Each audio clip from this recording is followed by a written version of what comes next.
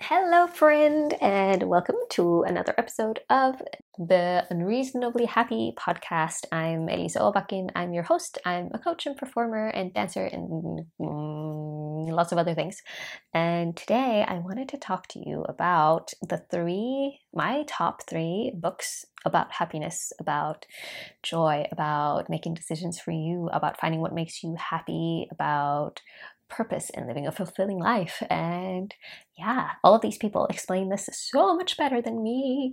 So I really encourage you to read them. And before this episode, I didn't want to go and research them and get a perfect synopsis telling you exactly what's in them, like reading the blurb off the back. You can do that at Goodreads or on Amazon or wherever you buy or read books on Scribd on your Kindle. I'm just going to tell you what I remember from them and why they're still stuck in my mind. I love reading and I read so many books, and these are ones that have stuck with me, ideas that have stuck with me, and I just want to tell you my experience of them. And I think they might be really helpful for you if you're also like, I think I could be happier. These were some of the books that gave me my biggest kind of happiness acceptance epiphanies, if you will. So the first book that comes to mind, of course it is Gretchen Rubin's The Happiness Project. I don't remember when I read this. It was many, many years ago, and it's just this beautiful book that Gretchen Rubin has written many, many books that I love. Currently reading her Life in Five Senses, which is glorious, getting out of your head and into your body, which also makes perfect sense for embodiment and senses, but that's like the bonus book. That's also a really nice happiness book, but that's on the side. Life in Five Senses. This one is the one I wanted to mention. The Happiness Project is where she was, as far as I can remember, she was sitting on a bus and she was thinking, so I have all of these things in my life. I have, my work and my family and all the things that I love, and I'm not very happy. I think I could be happier. So she dedicated a whole year to researching happiness. So she made it a project for herself to research happiness, and 1 month per focus area of an entire year. So in January, she started with the kind of basics, the eat and sleep and hydration and moving your body, the kind of very basic human physiological needs, like what your physical body needs rest, needs movement, needs nourishment, which unless that's in place, it's really hard for anything else to kind of compensate enough for you to be happy if those aren't there.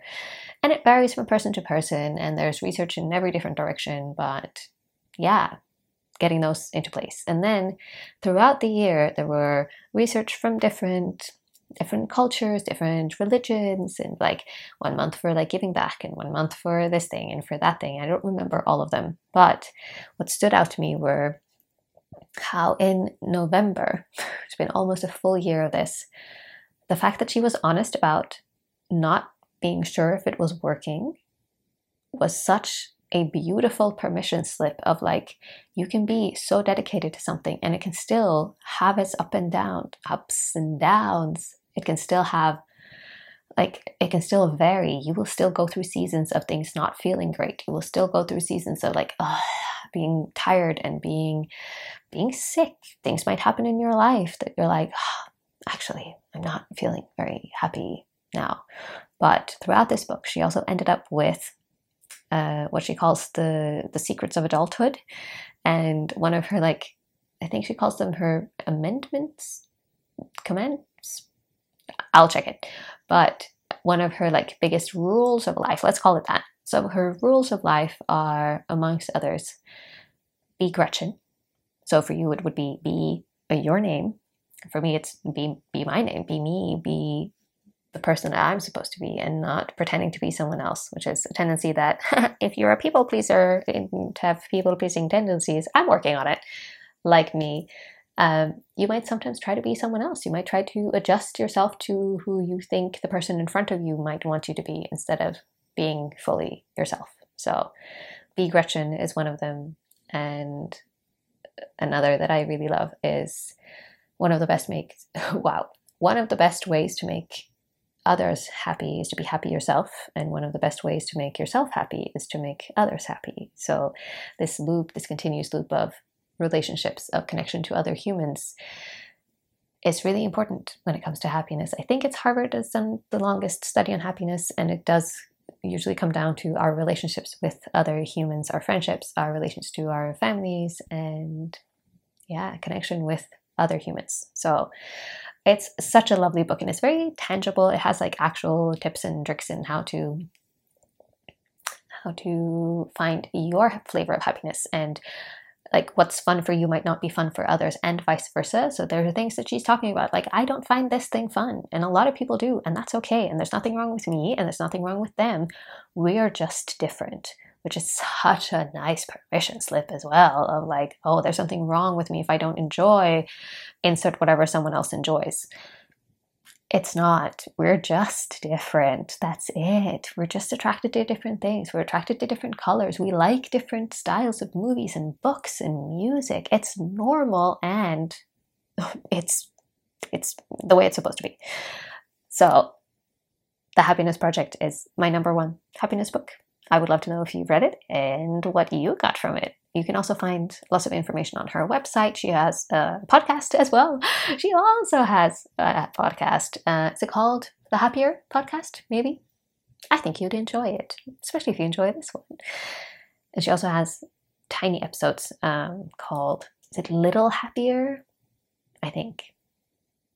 Go check her out. She's wonderful. I will link everything in the show notes, and you can go and look at her things. The next book that I love very much, and is also maybe, oh my gosh, maybe this was kind of my first introduction to embodiment, in the sense of like listening to your intuition, really, really listening to what your body is telling you about your surroundings, about your things, about your space. And it is, of course, The Life-Changing Magic of Tidying Up by Marie Kondo, who also has, what is it, 2 TV shows now, and another couple of books that came out of this book, the Spark Joy book, and Joy at Home? I don't remember what the other one is called, but Marie Kondo, the method of how to declutter your home based on her system, which is based on joy. It's based on what items in your home sparks joy, and what to keep in your life. And I remember reading, this is many years ago now, I remember reading the blurb, I remember reading the cover of it. It was like, I can't read this book now because it will make me end this relationship that I am in. And whenever something makes you think that it will have such a big effect on you in your life that you will make a big decision like that, you have already on some level made that decision. Side note, if someone's kind of giving you permission to make a decision and you say, oh my gosh, thank you, I was waiting for this permission from someone else to not have to sit with this decision all on my own, yeah, that's usually a sign that that decision is already made. We'll do another episode on that, probably on permission slips. But this book is how holding everything you own in your hands, taking everything out, it's not for everyone, but I think the message in it of why would you keep things that are not sparking joy, things that are not your favorite. You can decide what things to keep in your life. And there's so many wonderful passages. I'm not going to talk about all of them because this episode will be a mile long, but allowing yourself to keep the things that make you feel good, that spark joy, that you love, that makes you happy, and recognizing it in your body. And you start with your things. You start with, is this t-shirt making me happy? Is this, is this pajama making me happy? And you move through your things from least sensitive, like least personal, and like nostalgia and sensitive items and memories and photos. So you work your way through what you own in like a specific order.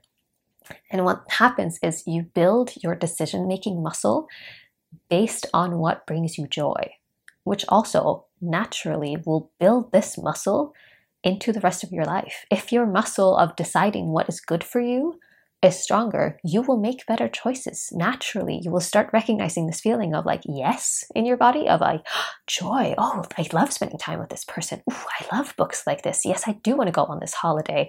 I would love to go to the cinema. Recognizing that feeling in your body also means that you start recognizing what feels like a no, what you can choose away, what you can leave behind, leave for someone else. And I love the feeling. So I love personalizing my stuff, personifying my things. And, like my backpack is on my team, it carries all my things. But thanking your things, I know this sounds a little woo-woo, but I love it. Thanking your things for their service, and like, you will be happier with someone else. If it's your destiny, Mr. White t-shirt that I don't use anymore, it's, you want to be used for your purpose, which is to be worn by a human. If that's not happening here, you are not happy in this household with me, and you should be somewhere else with someone else, fulfilling your purpose of being a t-shirt. Does that make sense? It made a lot of sense to me, and it also made it easier for me to let go of things that I was like, oh, but I feel like I should, or it was a present, or there's nothing wrong with it, or it costs a lot of money, whatever it might be.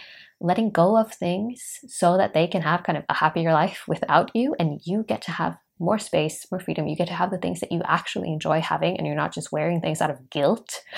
Ah, what a metaphor for life, my friend. What do you think? So, that book is also a wonderful book to start recognizing the yeses and the nos, the keeping and the not keeping. And yeah, it frees up space and time, and it has this like ripple effect outward in your life, which I very much enjoy. So yeah, and it also, like, just that little book kind of starting the domino effect of change happening in your life. So don't underestimate the power of a little pocket book. It's such a lovely book, and I think Marie Kondo's on Netflix, and yeah, that. So, final one. This is quite a new one for me. It's called The Light Maker's Manifesto. It's by Karen Walrond, and I would love to read it again, but she's talking about how activism and joy goes together, how if you're fighting for someone's joy, if you're working for someone else to have freedom and joy and happiness, and the happiness of like choosing their own lives, like say you work for education or for someone who's currently in a war zone, some kind of activism where the result is that a people will be free, or free to choose, or free to have education, or free to leave their, I don't know, like an abusive partner, for example, something to make them happier. Actually, that seems to be kind of the end goal of all of this, is what do you want for them at the end of this? Why do you want to get them out of this war zone? Why do you want to get them out of this situation? Is to get them to a place where they can be happy, where they can feel joy, where they can be fulfilled, where they can, play music and be with friends and laugh and read and kind of live up to their full potential and experience life and joy. That's what's kind of at the end of it. That's the entire goal at the end of it. So that's how she was linking this back. Like, if I don't know what joy feels like, how can I keep myself motivated to fight for someone else to be joyful, to be free, to be in charge of their own lives? And I love this perspective, because I feel like sometimes the conversation goes in the direction of, well, it's so selfish for me to work for just my happiness. If I'm the only one who's happy, won't I just be kind of content and laying around on my couch, just like blissfully happy in my own bubble? Probably not. My experience is that when I'm happier, when I'm more joyful, I have more to give. I have more patience for others. I feel more generous. I have more surplus of everything I need to also keep working for other people to have the same. I'm not a very supportive, volunteer when I'm not sturdy myself, when I have nothing extra to give, when I have no more energy, when I feel completely depleted because I haven't taken care of myself, I haven't rested, I haven't done anything to light me up, to fill me up. I don't have anything to give to others either. Working yourself to the bone for someone else and be like, oh, but I just want them to be happy, but I'm not happy at the same time. It's like, there are less happy people in the world if you are not happy. Does that make sense? It made so much sense to me. And she also talks about this purpose and how you can keep yourself going. And it's a beautiful book, and I can highly recommend. All right. I would love to know if you've read any of these books, or if you have your own favorite books that kind of shifted your perspective on happiness, permission slips, what feels like it gave you a new perspective on something that you're like, oh my gosh, this is what I've been thinking already, or I've never thought about this before, but now it makes so much sense. I'm so glad someone else is thinking this. I would love to know, and you could either share it here, share it on Instagram, tag me in this episode, take a screenshot, send it to someone else. And I also love that all of these 3 books very much takes into account that you are a normal human.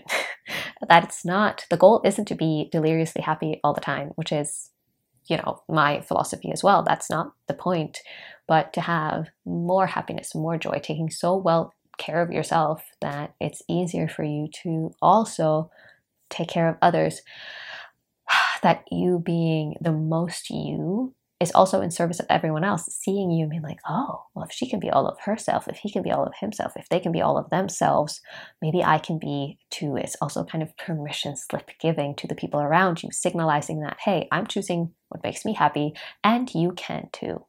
So I will talk to you very soon. Thank you for listening. And yeah, have a I started that sentence not knowing where I was going. I wanted to say have a glorious and beautiful day at the same time, and it ended up being have a beautiful, glorious day. And I will talk to you in the next one.